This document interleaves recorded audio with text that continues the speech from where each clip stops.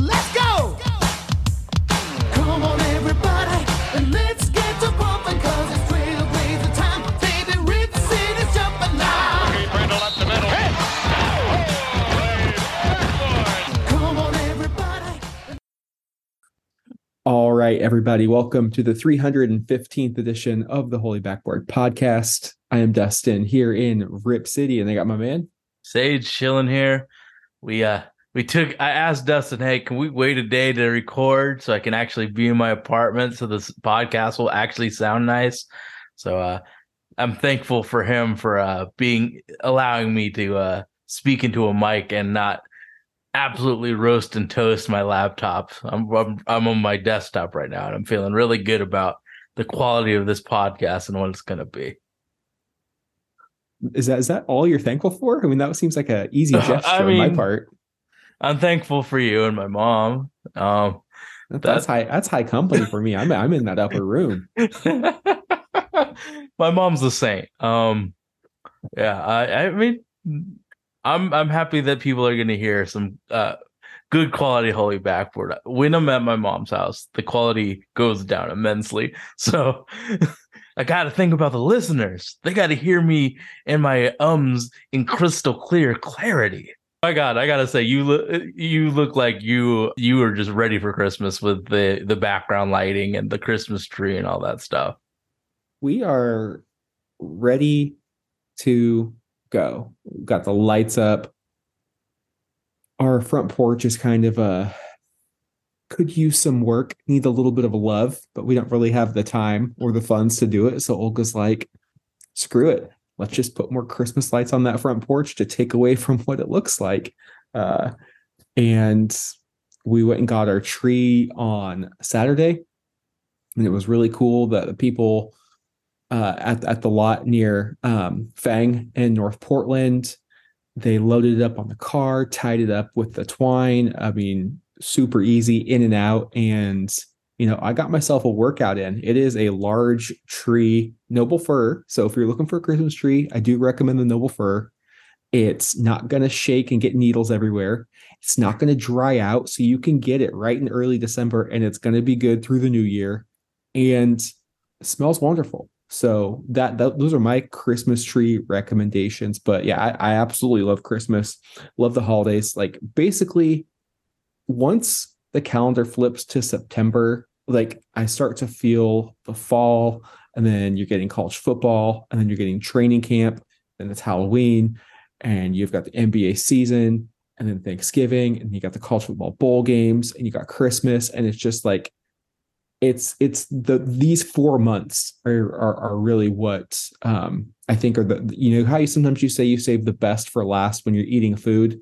Well, this was the best for last in terms of the calendar year. So, well, you don't get to watch Andy Dalton throw passes for your NFL team. So I'm sure you're happy for that. You do have to, you are in control of what you consume this time of year. So, well, I mean, you could always turn off your terrible NFL team. And I'm telling you right now, the holiday baking champions. Oh, I watched that with my mom while I was in Medford. Oh yeah, it's the 15-year-old me would fucking hate me if I didn't watch the Saints when they were on national TV. Like the old me would have fucking kicked my ass for being like, you know what, it doesn't really matter. Blah, blah, blah, blah. The old version of me would stop me for thinking this way. So yeah, the Saints suck and it hurts me. We mature. We find different things that make us happy. You see the Deuce McAllister flag behind me, bro. You still got love for him, but it doesn't mean like. Are you talking to me about my Saints love like you're going to be talking to me about my Blazers love? It won't hurt you if you don't watch. Hey, I've kind of maneuvered my fandom in that way. I used to think like, oh, you got to sit through everything, all of the crap. And if it's terrible, you have to sit through and watch it. I'm done with that. Like nobody knows what type of fan you are except for yourself. You're going to be happy when your team wins.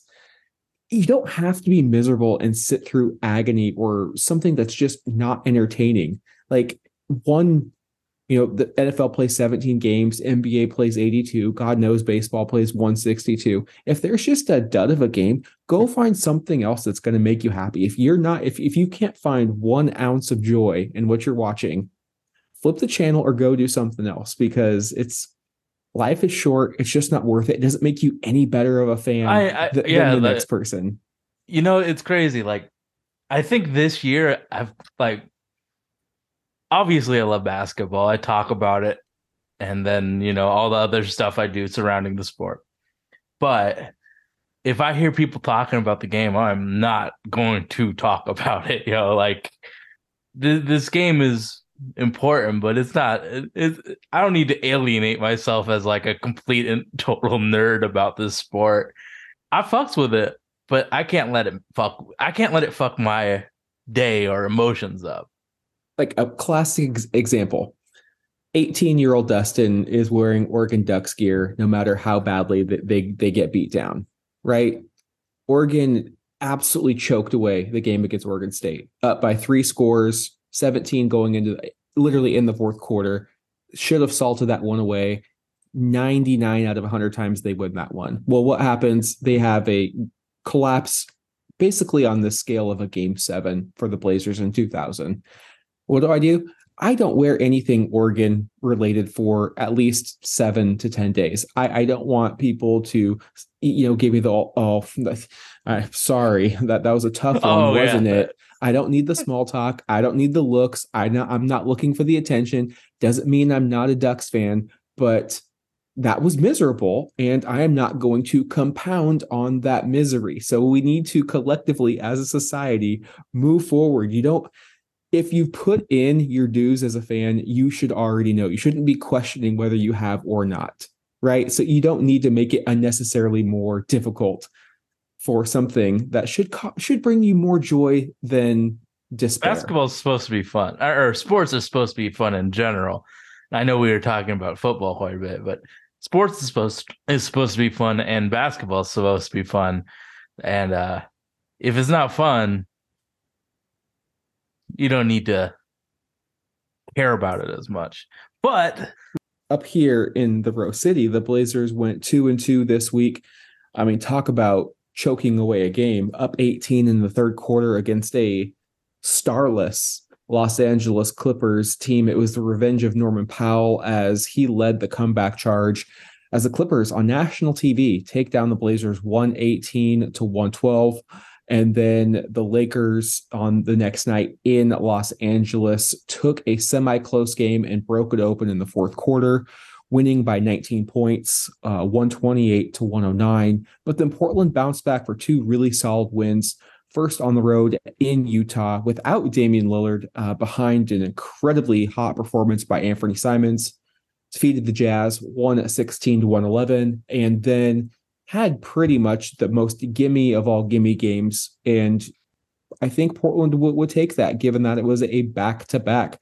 No, they played the Pacers without their star point guard, Tyrese Halliburton. Damian Lillard returned, so that compounds Portland's momentum. They take care of business with ease, 116-100. Sage, the Blazers are now 13-11 on the season. They've won 2 straight. They are 7th in the Western Conference, so on the cusp of getting out of the play-in. And now they have a little bit of time at home with their families. They were on the road for the Thanksgiving break, and now they have 3 games at home over the span of 6 days, or excuse me, 11. They basically got 10 to 11 days before they have to hit the road again. And it's going to be a doozy of a road trip in Texas throughout the Midwest, but they've got 3 games at home. What was the best thing you saw this week? It's got to be Damian Lillard actually playing basketball. Like Ant and Jeremy have been excellent, and Yusuf's been really, really serviceable. But to see the guy that we've talked about for 8+ years do his thing and actually play basketball at a pretty high level, hitting threes. I know that Jeremy and Ant have been great, but just to see Old Faithful do his thing it was great to me. Well, clearly it's good to see Dame return to the court. You're always worried at this point of a Oh, I don't superstar's think he was. I don't think he career. was healthy at all. I think he was I just mean, playing. he had to have been healthy if he was playing. I think there was just some rust from being off of the court for 2+ weeks. But you're always at the point at a player that has had this much longevity, this much he's basically like a car that has 250,000 miles. Like, you don't know if he is at his peak or if he's already surpassed his peak. Like, you're already questioning that, this season and last. And, once an extremely durable player who it would make headlines if he missed games has now played consecutive seasons where he's on street clothes more than he is in the Trailblazers uniform. Clearly last year he fixed up that core injury, and we all anticipated him coming into this season fully healthy, fully conditioned for the first time in quite a while. But unfortunately, whether it's overexertion or it's father time catching up, he's had that nagging injury on his right calf, and that can be pretty problematic considering the Achilles lies in that area, and that is really one injury that not many athletes can return from. So you're really cautious with Damian Lillard right now. So I get the optimism that it's great that Damian returned. He came back. I thought it was wonderful that they didn't push him too far, only played 32 minutes. I really think that should be his max for the season. There's a lot of backcourt talent on this roster. He doesn't need to be playing more than 32 minutes a night. But he was a team high plus 30. And I think that stat stood out to me because everything felt calm, cool, and collected with Lillard on the floor. You don't see a lot of forced shots. You saw the offense really get to their spots. Indiana was having to pay attention to Nurkic down low. They were having to pay Having that attention. plus playmaker and decision maker is huge. For Yeah, this team. you're having to worry about Simons catching and shooting. Jeremy Grant could have gone isolation. Like, everyone had to keep their head on a swivel, and it just opened it up. And as a superstar does, it made things so much easier for everyone else. 7 of 16 from the floor, almost 50%. Did shoot 50% from downtown.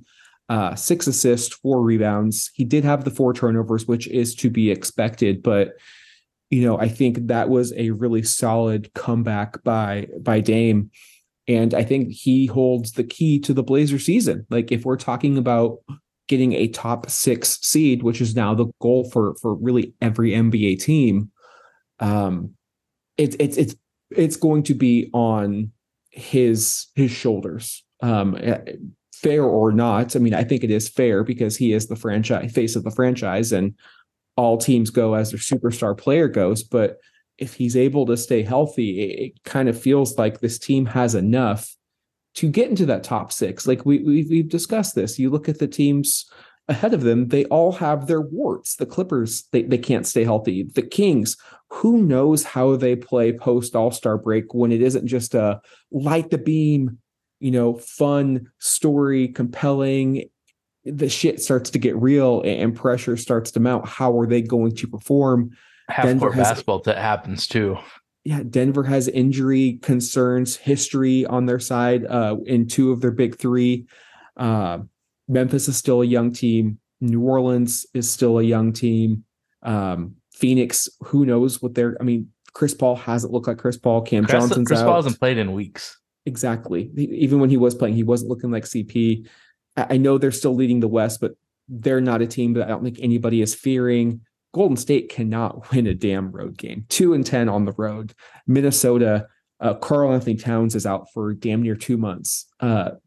So basically, long story short, the West is open, and even though Portland has their own warts, the presence of Damian Lillard, like he's done throughout his entire tenure in Portland, has covered up those pretty superbly to where you're like, I don't see anything. That makeup is working just fine, and you can kind of see him out there. And my hope with this coaching staff is that with Dame back, you can really take some of the burden off of him. You have proven scorers in Yusuf, Jeremy, and Anthony.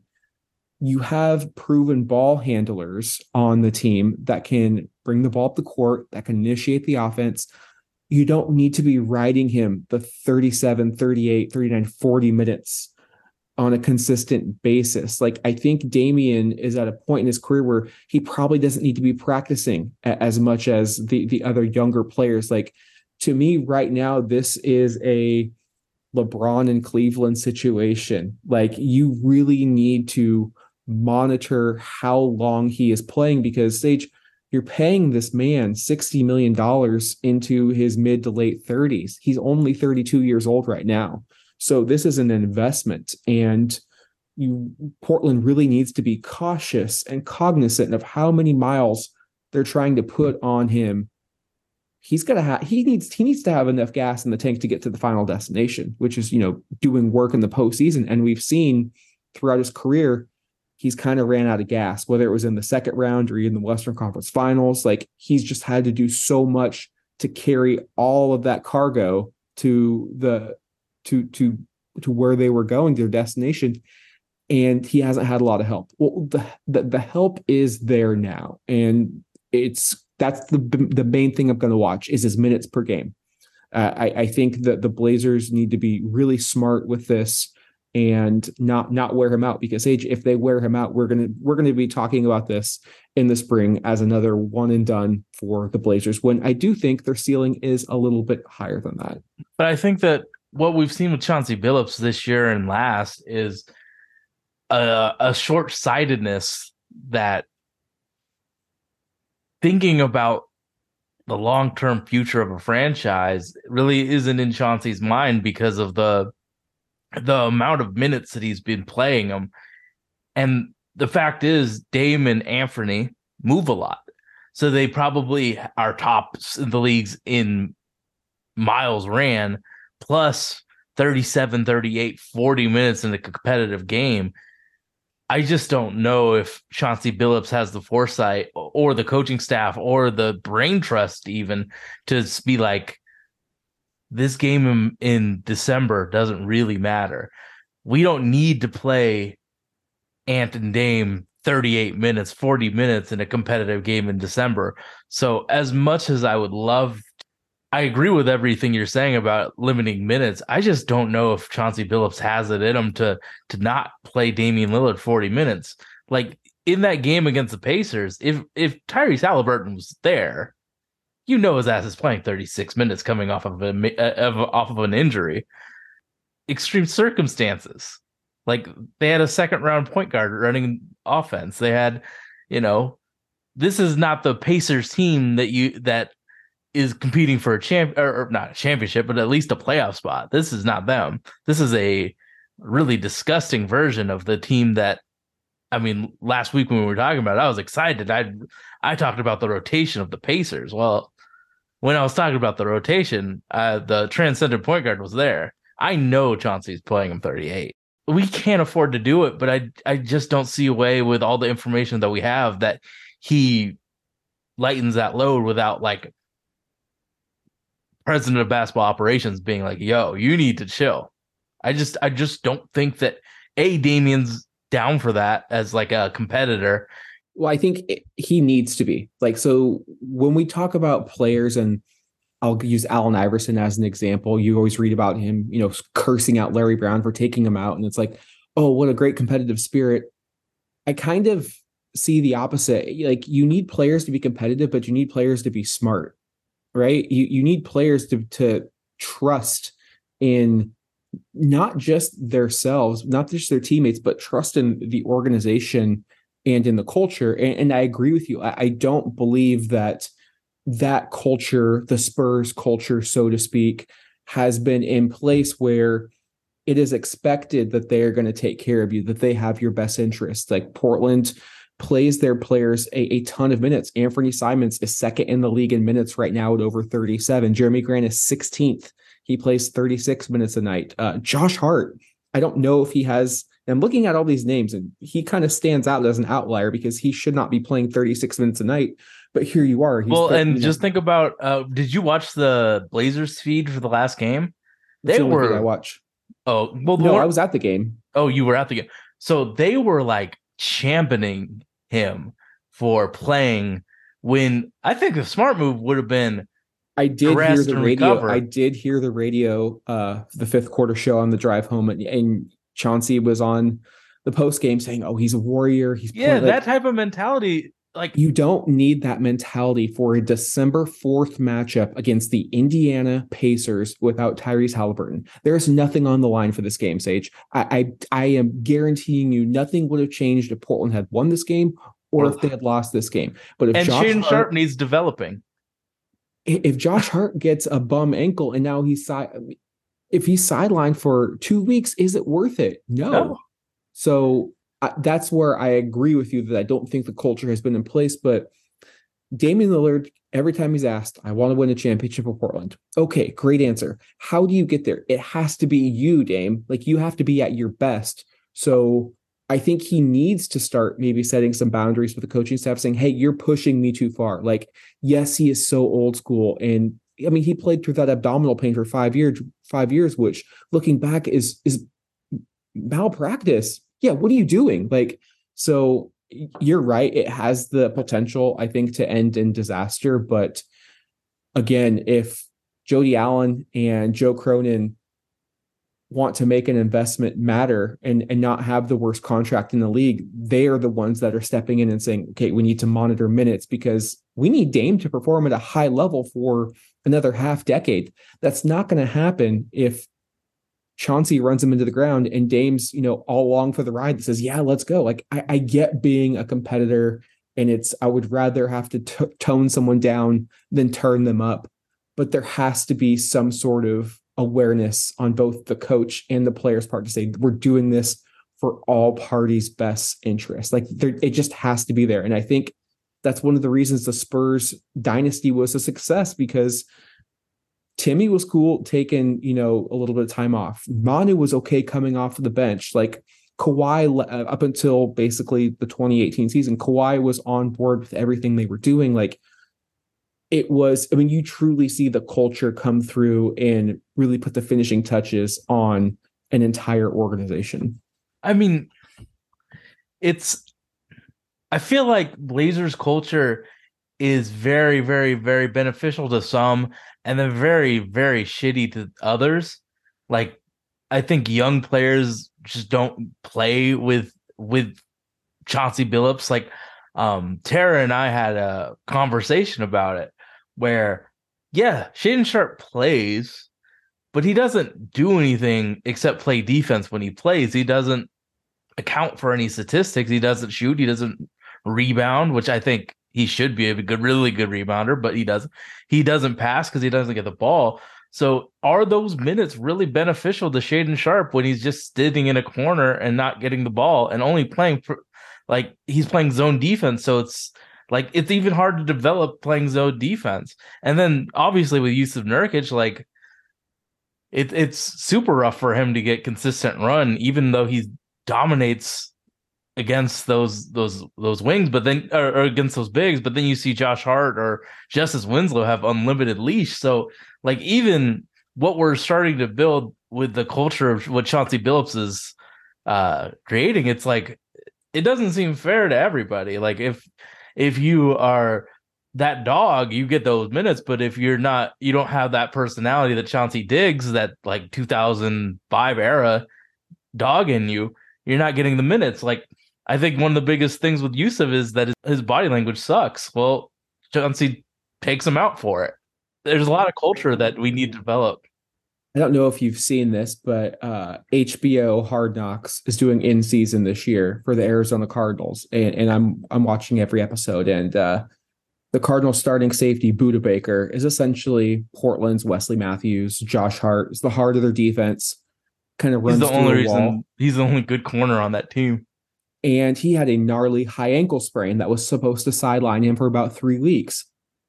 Comes back and plays the next day or next game, and of course, the coaching staff is raving about it. And I can't keep but thinking how short-sighted it was to let him play. Of course, he's going to want to play, but NFL contracts, like they're not guaranteed. No. Like your careers are shortened.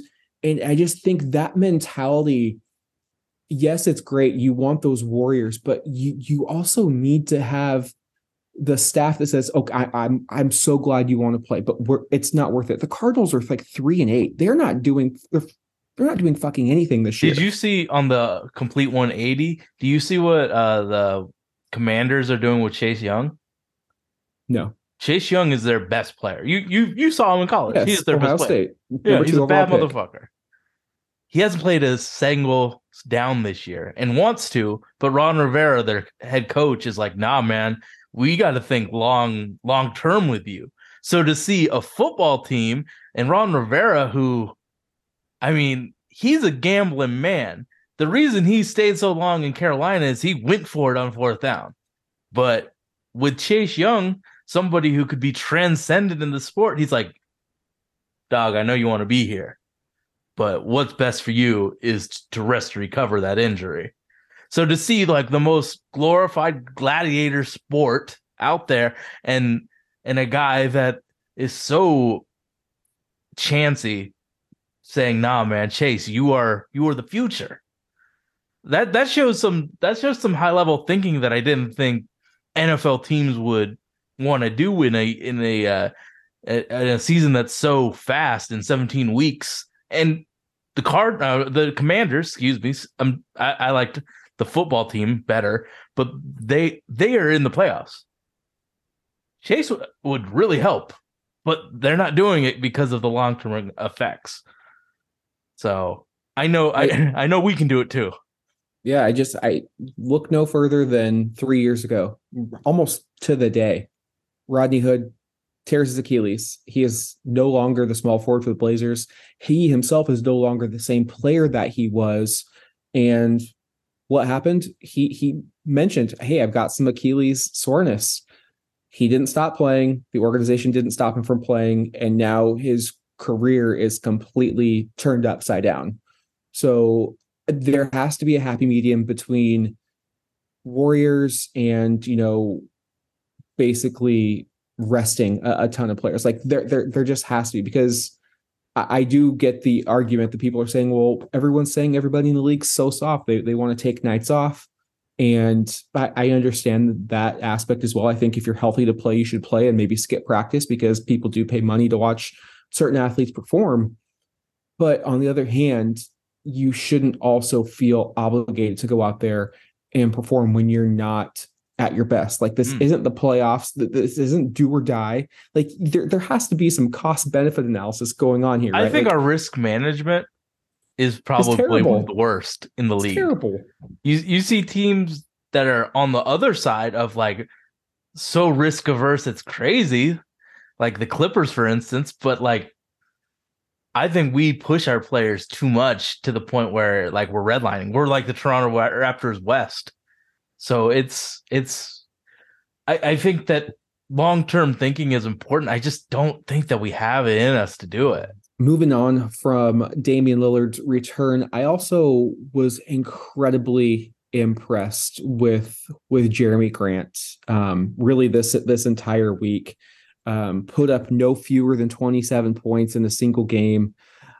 Just really looked like a all-star caliber forward. If we're being completely honest, if they're naming the all-stars today, I think he has to get one of those 12 spots in the Western Conference. Ant's going to get a lot of pub for his 45-point outburst in Utah. But Jeremy Grant put up 33 points on just 18 shots. Got to the line 14 times. And Jeremy plays defense. That's just something that the Blazers haven't had ever. When's the last time they had a decision-making for? Outside of Damian Lillard in Dame's era, they have not had a player that got to the line as consistent as Jeremy Grant. No. LaMarcus wasn't getting to the line at that clip. CJ wasn't getting to the line at that clip. And to your point, I think Nicholas Batum in 2014 is probably the last decision-making forward that the Blazers have had.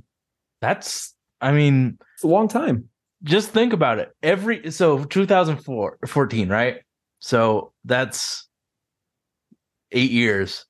So Dame and CJ or Dame and Ant have made every single decision for this team offensively. and Yusuf. But like, that's a lot of pressure to put on 4 players in 8 years to be like, every decision is on y'all. Deal with it. You know what I mean? Like that's pretty crazy. Yeah, Jeremy Grant's been awesome, and I think his offense has been amazing. But that defense is still really, really solid. Like that's rock solid. And maybe it is because we're in the zone, but he doesn't give up those certain things that you have to do in a zone. He's doing it. And I can't say that for any other player on this team, that like the concepts that they do, he's not like if it's an absolute no, we can't give this up. He's not giving that part up. So like as much as the offense has been amazing, the defense has been really, really good. Like he's easily one of the best two-way players in the game. And shit, it's been a long ass time since we had a guy that was elite and a two-way player. Usually it's just offense, but with this guy, he's bringing it on both ends. Like he's guarding the best, forward player and putting 28 points on efficient shooting. That it's pretty amazing what he's doing. His mid-range dribble pull-up is just so automatic. Like there are times when he's taking a couple dribbles and he pulls up. I'm like, is that the shot we want? And it goes in, and it consistently goes in. Like his form is just, there's so little movement that the margin for error is higher on his jumper because he is so compact. I mean, we've seen him shoot. I mean, every catch and shoot 3 you think is going in. He has every wing 3 I think is in. He has a mean drive too. When he gets ahead of steam and he wants to pack it, like he had a nice dunk against the Pacers that got the bench up. Been very impressed with Jeremy Grant. Obviously, and just think, bro, it's on bad spacing when he's driving, and so he's not. It's not optimal when he's doing that. It is a little scary that he is an unrestricted free agent. I'm not gonna lie. There are rumors that he's really happy in Portland, but he's upping his market right now. Like he is a max player. There's, I mean, any fringe level all-star player is getting max money, and he might damn well make the all-star game. So he's going to get paid in full. I think the reason I am much more content with that trade, clearly we were both pretty pro draft. I think right now, if you have to move Jeremy Grant and he signs an extension somewhere else, I think you can get 2 first-round picks for him. Easily. And you only paid the 1. So I think he has upped his value. That was a really nice trade by Joe Cronin. Switching gears a bit, Portland was dealt some bad news in the Clipper game. Nasir Little exited in the fourth quarter with a right hip strain. Further imaging revealed a mild femoral head impaction fracture. Nasir is expected to miss the next 6 weeks. And one good thing, he got his contract extension for the $28 million over 4 years. But 2, this just continues to be another random injury that no one has heard of that happens to Nasir just early to mid in the season, kind of derails any sort of momentum that he was having or rhythm that he was trying to build up. Sage, what are we at the point with Nasir? Clearly he has signed the extension, so you don't have to worry about paying him a ton of money, but are we at the point where it's just like whatever he gives us we'll take? Like we can't expect anything just because the injuries just keep piling up? That's such a shitty way of thinking. But this is year 4, and every year he is. I know. I mean, like I don't know if you can count on him as part of your core future. Well, isn't the availability is one of the biggest keys in basketball? Technically, doesn't it have to be the biggest key? Like you can't produce if you're not available. And it sucks because I really started to believe in his 3-point shot, and for him to get hurt, like.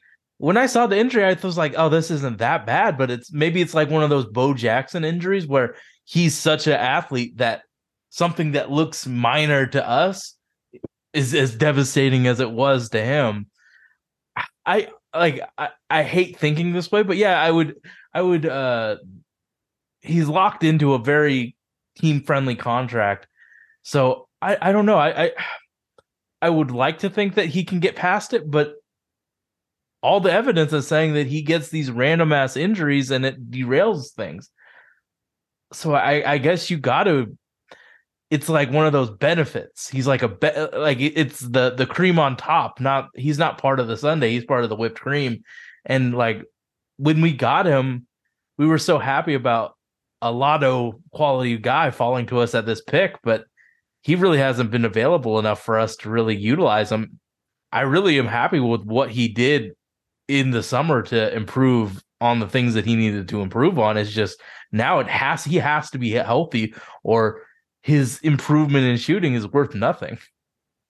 Yeah, I think at this point with Nasir, you kind of just have to hope for the best, but don't really expect too much from him. I think worst case scenario, he's the perfect salary for a trade filler.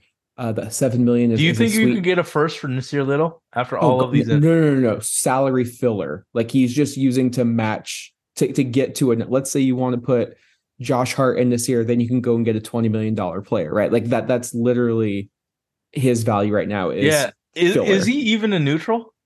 I think he's a negative value right now.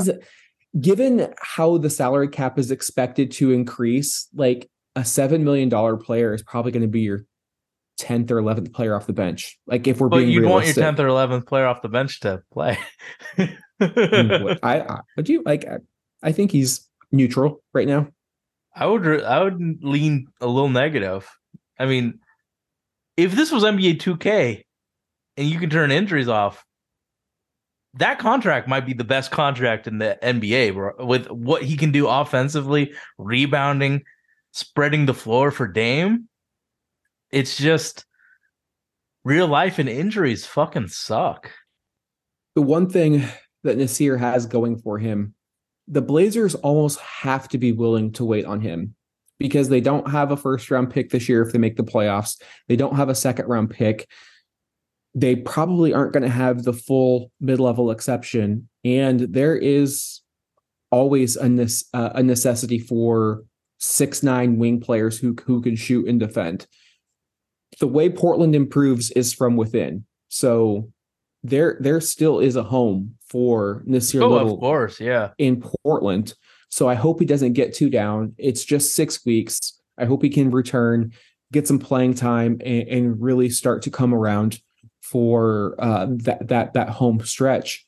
On the other hand, Blazer fans, we're still waiting for our offseason edition, Gary Payton II, and it's becoming kind of eerie. Like you just feels like you're watching a scary movie, and like you're waiting for that scary part to pop out and just say, gotcha. Like it feels like we're leading up to that because every time we get an update, it's he's progressing or I'm close. I'm going to be reevaluated in 2 weeks. I'm looking at something from November 14th on Oregon Live's website. Apparently Gary Payton was asked in Charlotte back when they played in middle of November if he would be returning soon. Payton responded, "I'm close. Close." That was almost a month ago. We still have no idea.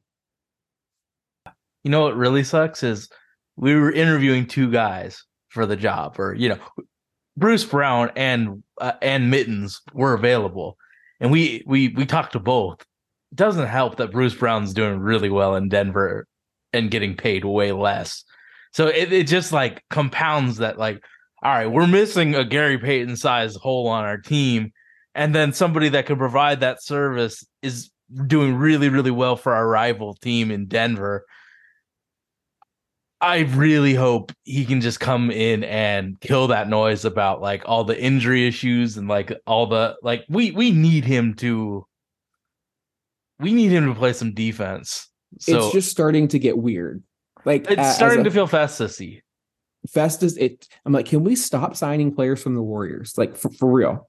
Because it was the same thing with Festus. Yeah, I'm close, a couple of weeks. And like, as a fan, we deserve transparency. We pay our real actual dollars, whether it's to attend a game, whether it's to watch a game, whether it's to buy merch, whatever. We have legit skin invested in this franchise. And I think that the team is at the point now where you can't just kind of pull the blanket over our heads and say, oh, we'll pull it off when we're ready. No, like we deserve to know what's kind of going on, because everyone, I think by not being transparent, that's how rumors get spread. That's and how it's getting way worse. it's getting worse. That's how theories come out. Like, you can control the narrative here, Portland. You can control what goes out and what is being said in the media market. Don't leave it up to people to come up with their own ideas of what's happening. Because, and bro, this would be different if it was the 1990s. There's social media. There's people that create 24/7 coverage. They create clickbait articles for fun just to get views and shit. Someone that's like could just create Gary Payton's not playing this entire year, and it's gonna get traction. If they said, hey, this is gonna take a long time, he's recovering, it's a long process, we'll keep you updated with information when it comes, I think this would have been squashed. But now people's imaginations are running wild, and people can say whatever they want to in this social media era. So it's like bad risk management, Portland, bad risk management. And so, speaking of not controlling the narrative, it allows me to come on here and give my conspiracy theory. Now, I'm not 100% bought in on this, but it's something I haven't heard of, and it might make a little bit of sense why we're not seeing him out there. December 15th is the day when players are signed in the offseason. Are they going to do it? To be officially traded. Have they worked out an agreement with GP where they're just like, we don't need another guard? We signed, we're set. Could they use him as trade fodder for somebody else? We trade our MLE guard for somebody's MLE wing or big, or just somebody under contract. Doesn't necessarily have to be their mid-level exception. But again, by not coming out and saying this is what's happening, I can now have my mind drift off and say, could they really package GP with somebody else and get us some wing or big man help? Because we clearly need that as well. So I thought you were going to say Keon bashed him in the fucking knee, and that's why he's not playing. But Keon's been out for a while. It's kind of weird that Keon's been out for a long time too. It's just, wasn't it a hip injury that's been questionable forever?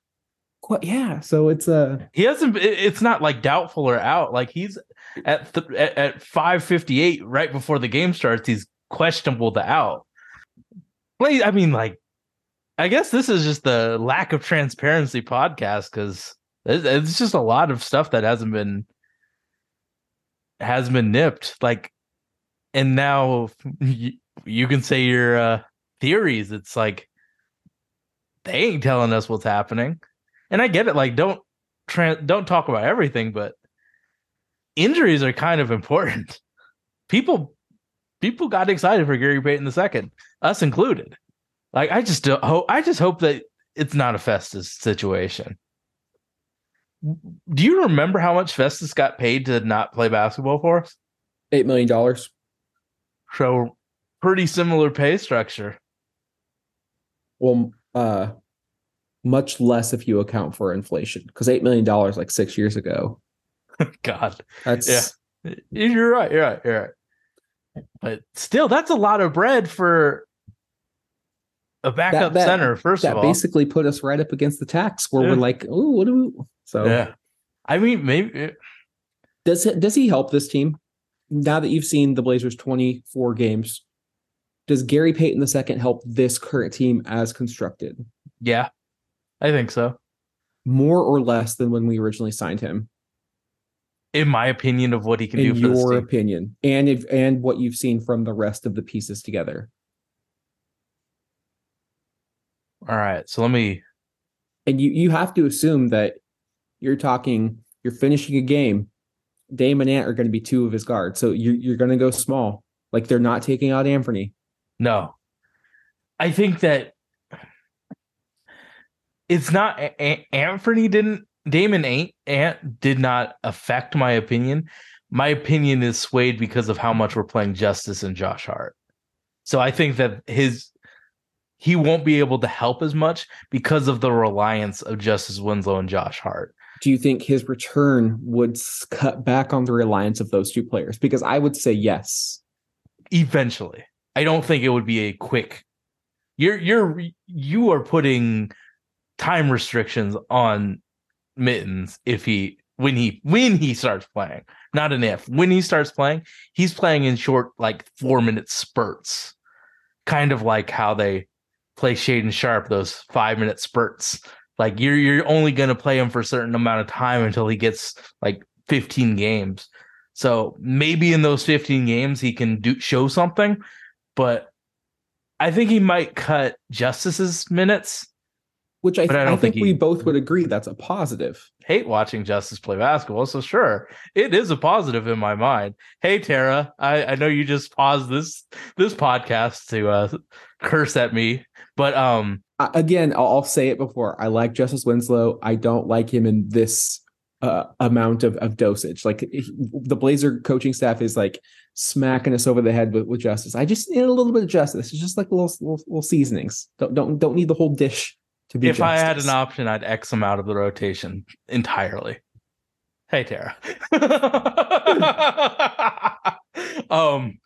I think the one thing about Dame missing all this time is if Dame's out, Justice is way more valuable than what Gary Payton could provide because Justice has ball handler, that base level ball handling ability where he can dribble the ball up court and not get it stolen from. I don't think Gary Payton has that ability to do it consistently.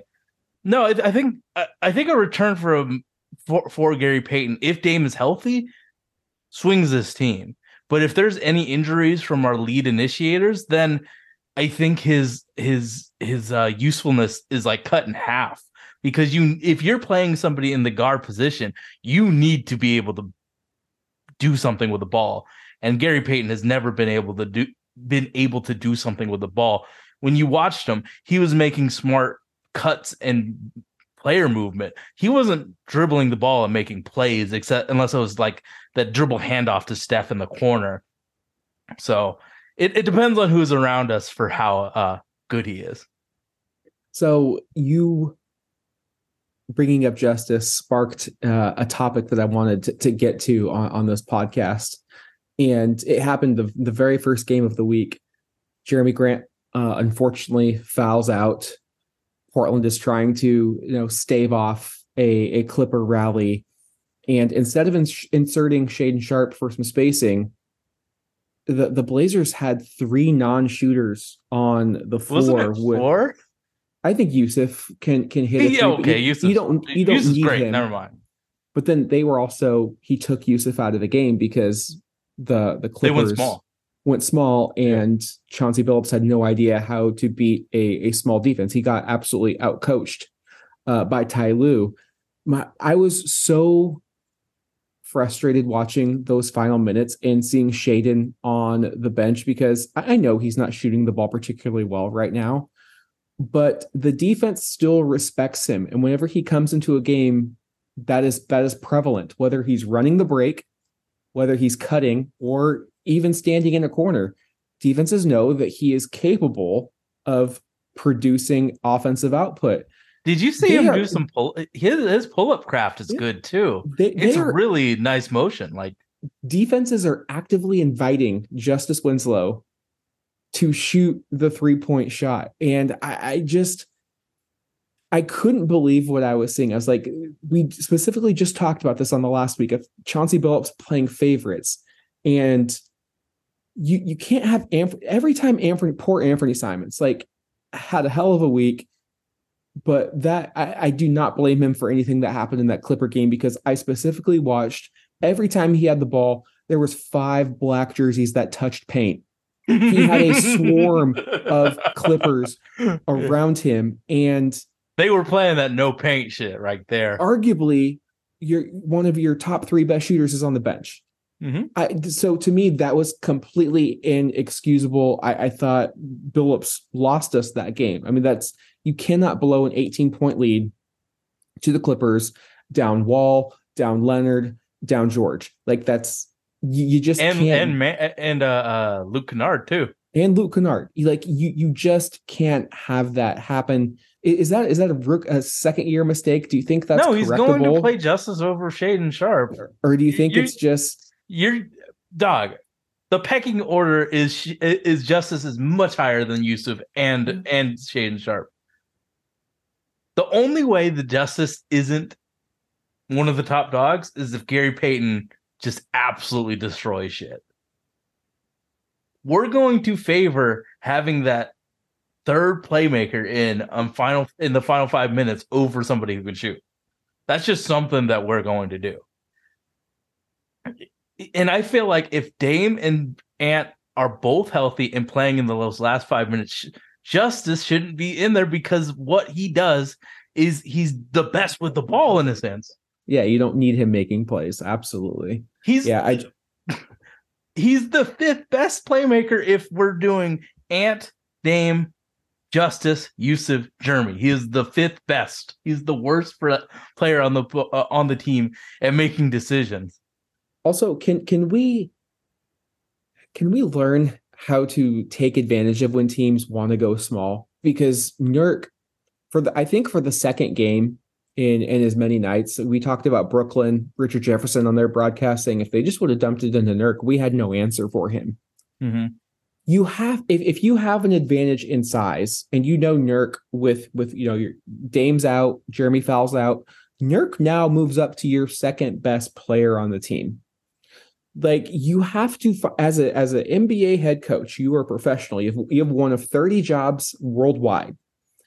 Shouldn't you be able to figure out a way to get your 7-foot center some looks, whether that's flashing him across the middle to break up their zone that they were trying to run? He can also distribute for others. He's the best passer on the team, and some cutters. So it was so just mind-numbing and baffling that, okay, they tried to post him up once. It didn't work because they fronted and sent help from the rear, resulting in a turnover.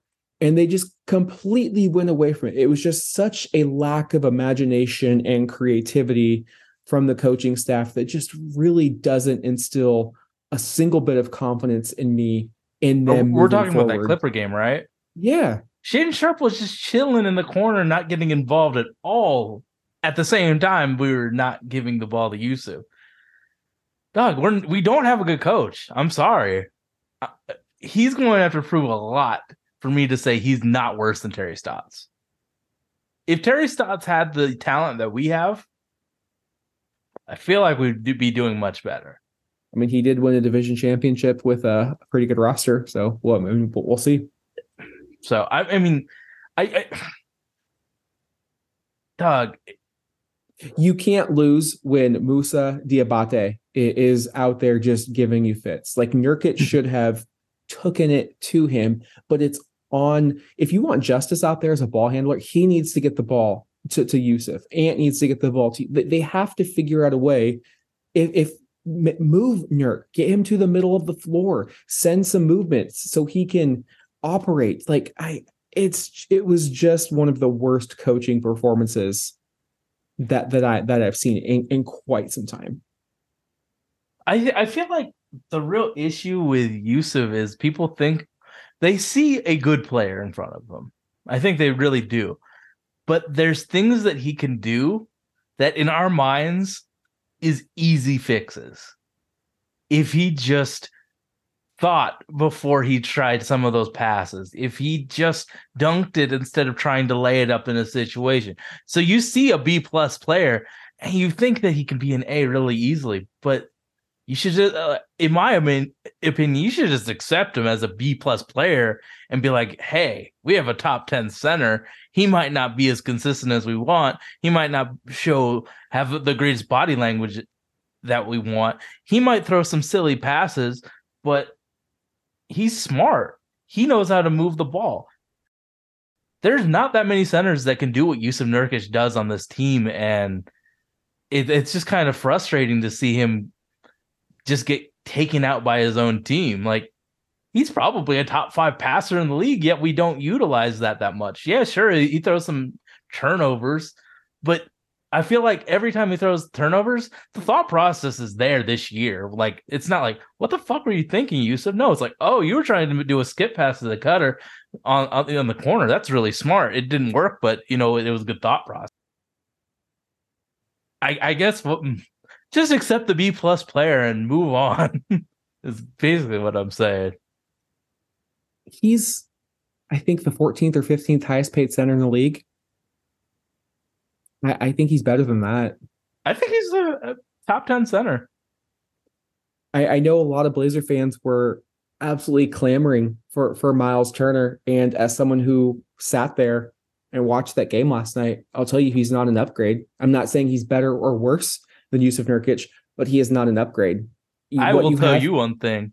Josh Hart will steal more of his rebounds than he does to Yusuf. That's for goddamn sure. Because it's kind of asinine at this point when it comes to Yusuf Nurkic.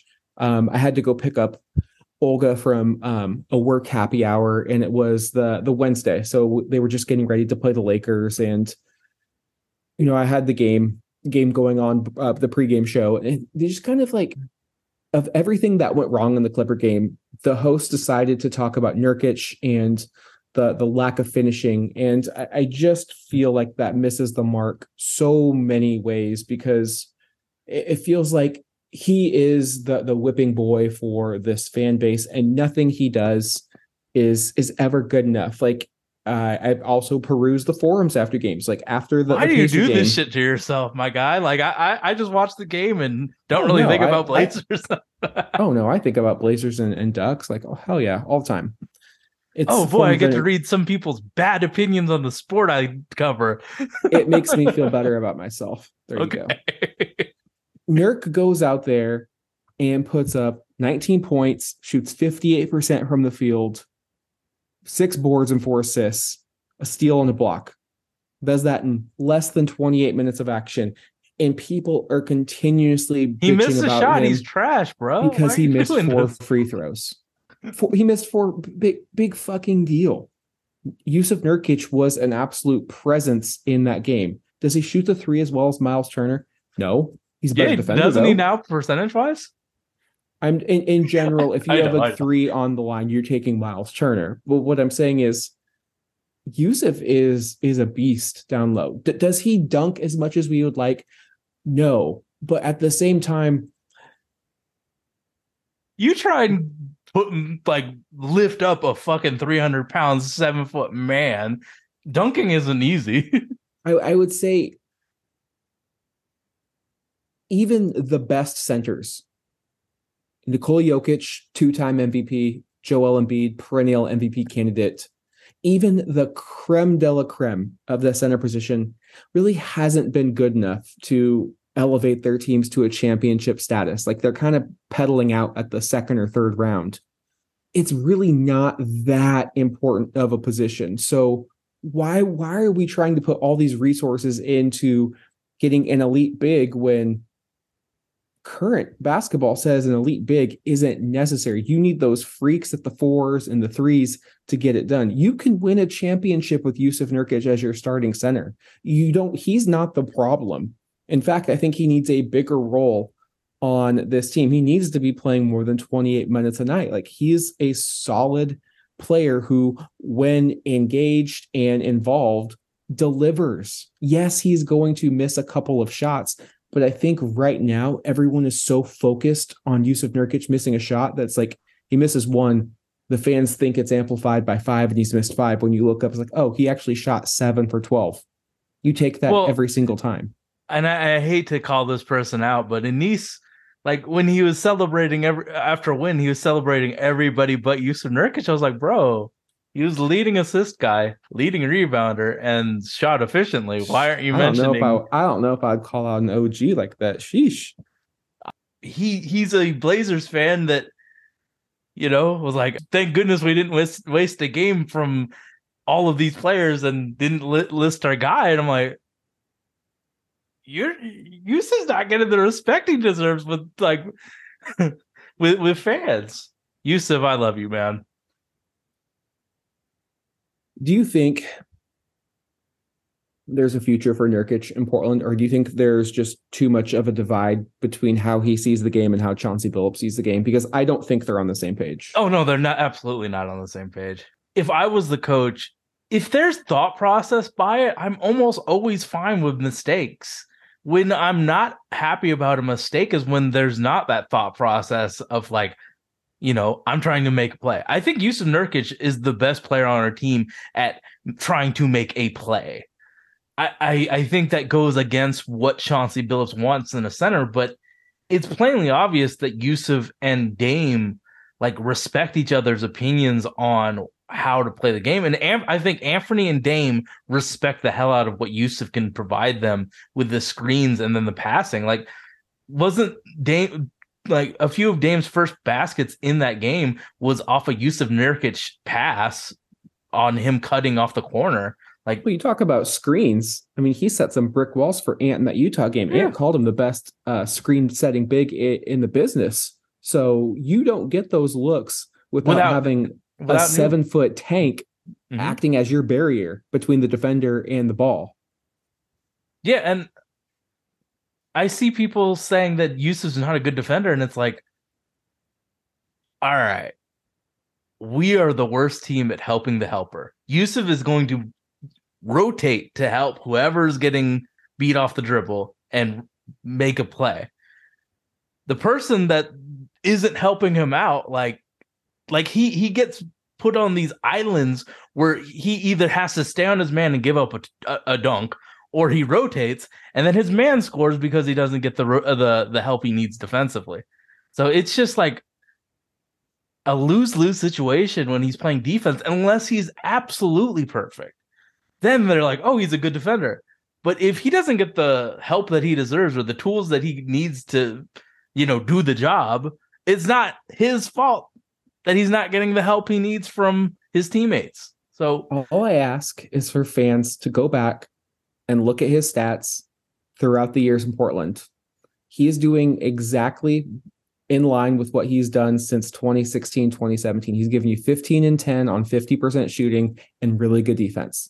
What more do you want? Because he's been here now 6 seasons. This is who he is. He's not any better and he's not any worse. So I just kind of want to know where did the expectations, where is this miscommunication in value coming in? Because Yusuf has shown us this is who I am.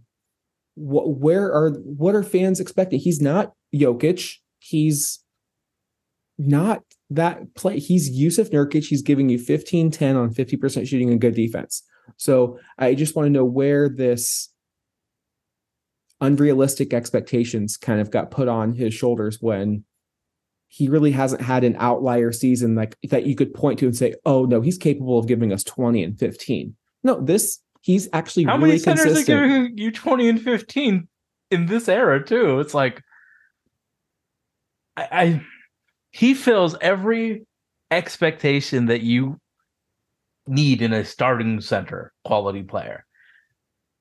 He's not Mason Plumlee. He's not the Hornets in their bad centers. He's not the Rockets in their bad defensive centers. He provides a lot of usage and a lot of useful things to win basketball games. Like, he's been the best center of the decade for us. So been the best center since Sabonis. Yeah, honestly. Like, he's a top 5 Blazer center. And we've been around for 50 plus years. So it's not like it's a young franchise. It's not like we're the New Orleans Pelicans. No, we've had generations of players, and he's one of the best. I don't know. I would agree with that. Do you think it's unreal expectations or just like the familiarity of them? So people increase the importance of a single possession in a basketball game that has 100 of possessions. Honestly, I just think it's a lack of knowledge. To be perfectly honest, when I just brought up his stats right now, I was surprised to see that he's really been that consistent for 6 years. I think we all, and maybe it's back to the bubble when he was putting up like 18 and 14, but he only did that for 8 games. Like, he wasn't on scouting reports. It wasn't, the bubble was such a different experience. A lot of players had inflated stats. Um, Warren. yeah, Jamal Murray. I mean, shit. So I think you kind of just pinpoint certain plays and you think the player has to play like that. And whether he was dunking before, he's not dunking now, the numbers still say the production is in line, regardless of whether the ball's being dunked in or laid up. Like, he's always going to have problems finishing around the rim, but for the most part, he's still shooting 50%. So you kind of take that trade-off with the distribution and the defense and the offensive post-production that he does give you. So And you got to think of if you're going to bring up the bad plays, think of it as golf. Like the bad plays versus the good plays. If the good plays outnumber the bad plays, he had a good game. I think that he's smarter now than he was in Nurk Fever. Nurk Fever, he wasn't making the reads that he is now. Oh, he is a young pup. He's making advanced reads. Like, dude's passing. I know he's never going to be Jokic, but he's in the tier below Jokic. Maybe we're just so like us as fans are just so obsessed with guards that the big man's getting, like people see. Well, you even said it; they're less valuable now, but you still need someone that clears all of the things that you need in order to win a championship. So maybe we're just not watching Yusuf play the way we should. Like back in the 90s, Yusuf would be the guy that we watch. But now with the excellence of guards and wings in the league, it seems like center isn't as important, but it's still very much important. Yeah. Like, look no further than the Blazer guards. Don't just watch the ball. Don't just look at box scores to determine how a player played. and there's causation for misses. Like if Anthony Simons is not getting 45 points, he's not shooting 7 of 12 from 3 without Yusuf setting those screens, being that role threat. Like it's not just that he is a large human and sets good screens. The defense also has to respect him as a decision maker and a shot maker. Once he gets the ball in his hands off of the roll, he clears enough space for Anthony, who, to his credit, has extended his range. He has a quick release. It really is a match made in heaven. I don't think Anthony or Dame would be as effective with a center that didn't set or establish the screening game. Remember how annoyed Blazer fans were with Hassan Whiteside in his screen setting? That was the topic for the whole season, was screen setting. So yes, Blazer fans, you know this. You know how important the little details are. And we have a big man that gives us the little details. So just be nice. And no one can say anything about my precious Hassan Whiteside and what he's done for me as a human being. So miss me with the anti-Hassan talk. Before we go into the week's games, I would be remiss if we didn't discuss Anthony Simons and giving him his flowers for just the outburst that he had.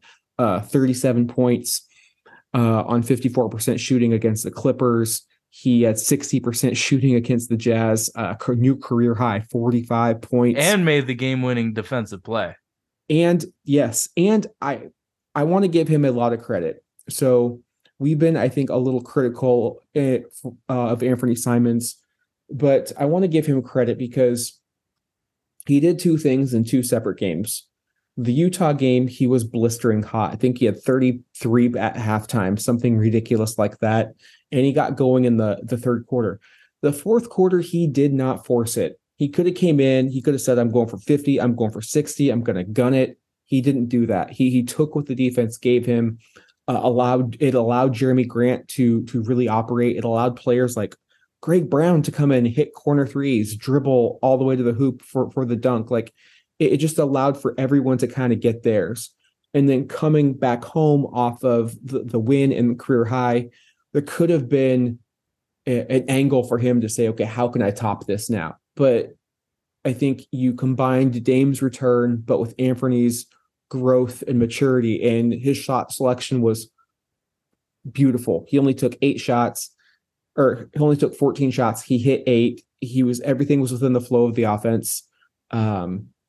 I think that type of back-to-back really instills some confidence in me, in Anthony, and confidence that maybe it can be a little bit better of a match than once expected, because against Utah, he was needed to be the primary ball handler and playmaker and offensive force, and he was.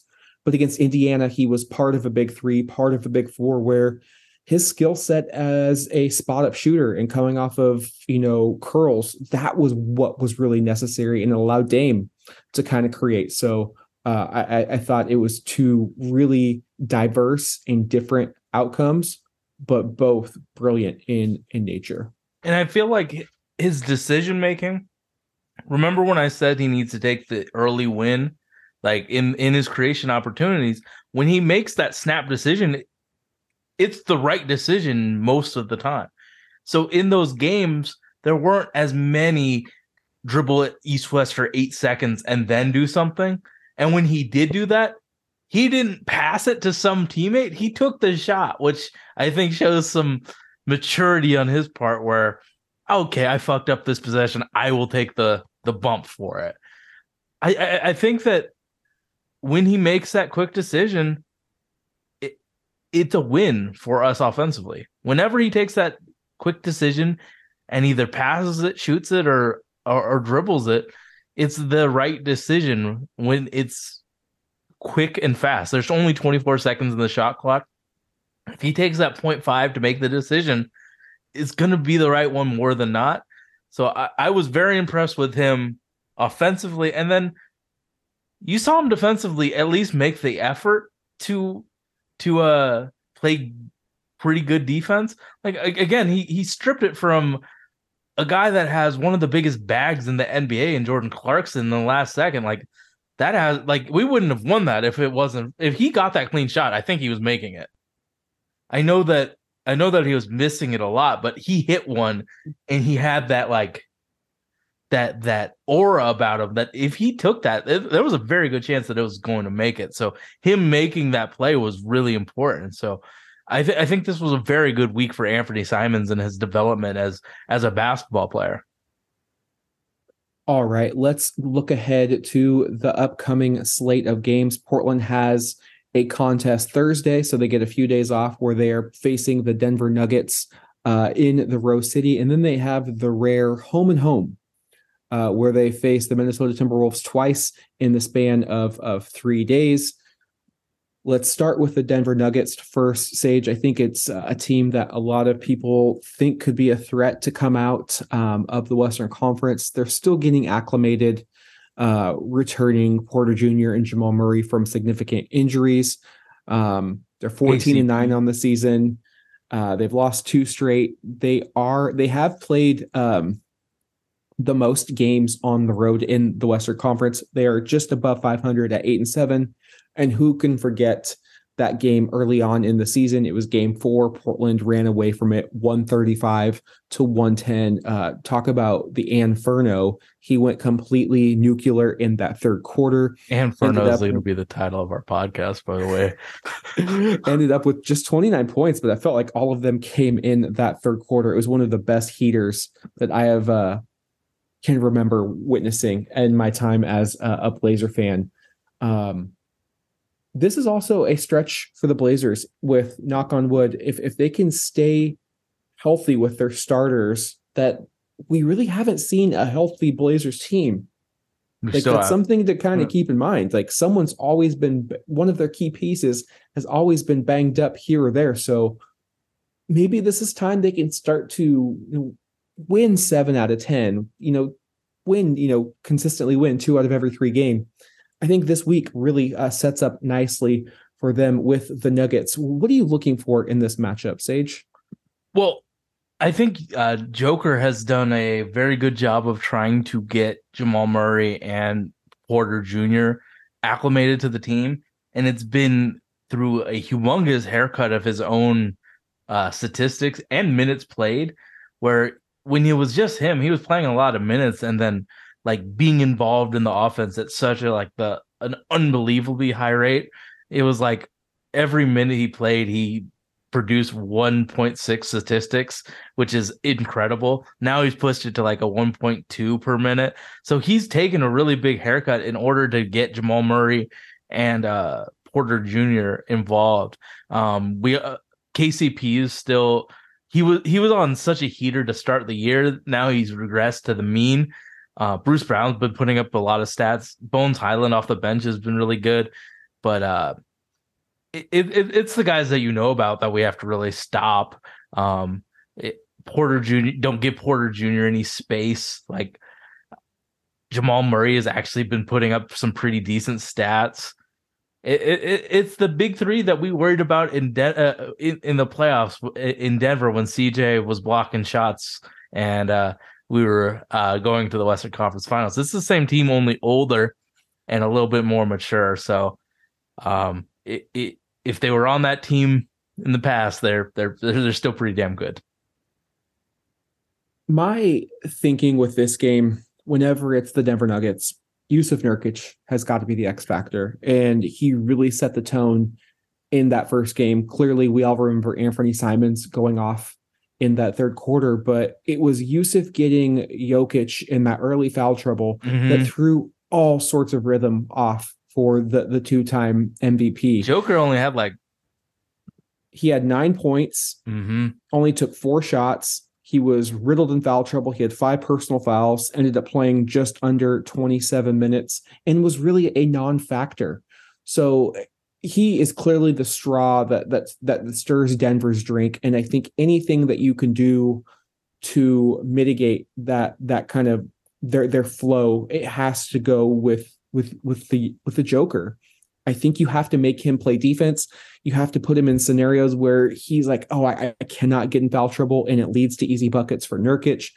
I think you put him in pick and roll scenarios. Like we talked about when Portland played this team 2 years ago in the postseason, how they just didn't hunt the bad defenders enough. I think whenever MPJ is out there, whenever the Joker is out there, you have to find ways to really make them feel uncomfortable and attack those matchups. And Portland, I mean, let's make no qualms about this. Portland won this game because they put up 135. They still gave up 110 to the Nuggets with Nikola Jokic scoring 9 points. So this Denver team can put up points in a hurry.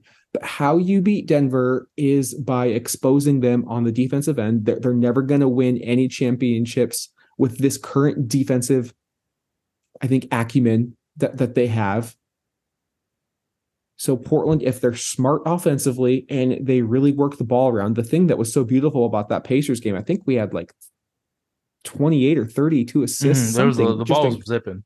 The ball was humming around. It was gorgeous. So Yusuf is my X factor. I want to see those assists up, and I'm really excited to see the Blazer guards eat. So we're going to be at the game. I don't know about you, Sage, but I didn't come to see a loss. The Blazers are going to get this W. So one last thing to say about this game is, if Bruce Brown has a really good game, that's what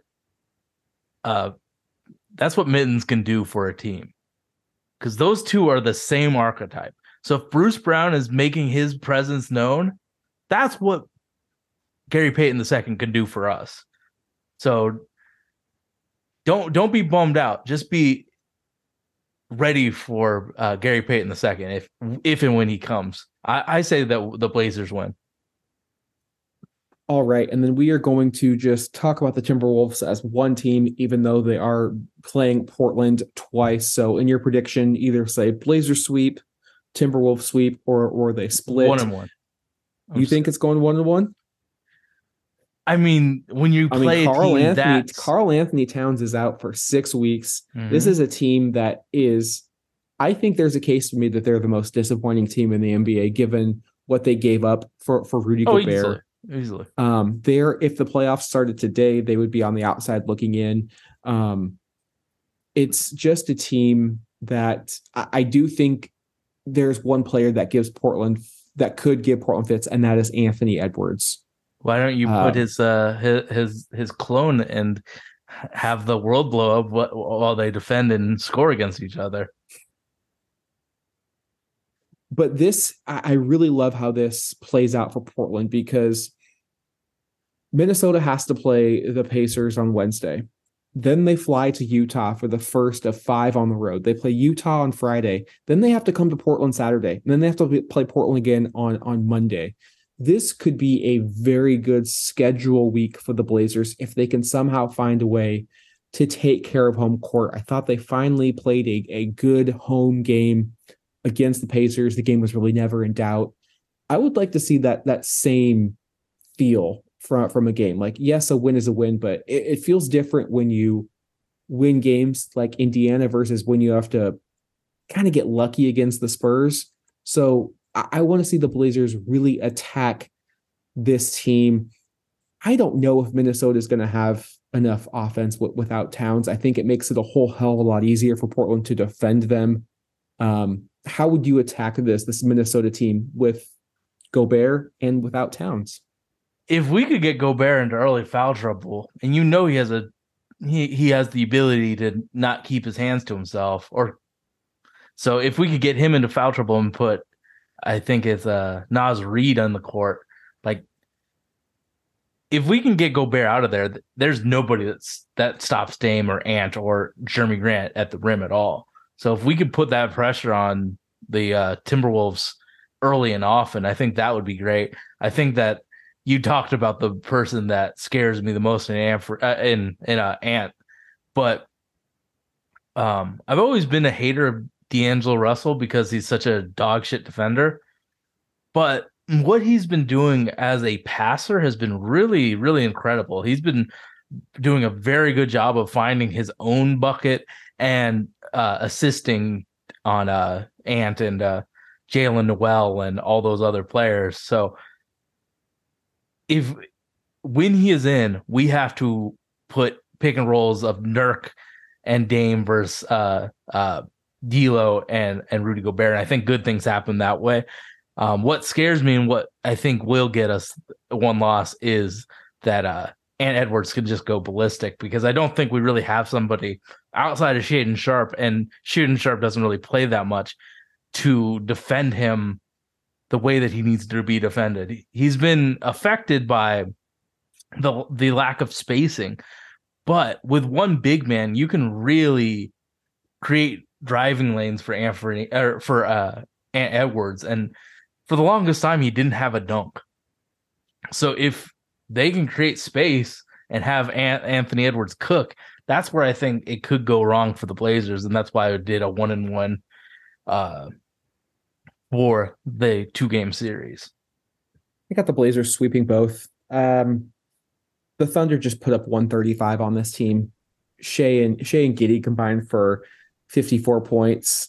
Even Dort got into the action, had 18. Like, this is a game where I think the Blazer guards can absolutely have their way, especially if you utilize a lot of pick and roll with Jusuf Nurkic, get Gobert out away from the paint, and then you can find opportunities for Jeremy Grant, who I don't think they have a defender that can really keep up with him. So I think one game you're going to have the guards go off. I think the next, I think Jeremy's going to have a big night.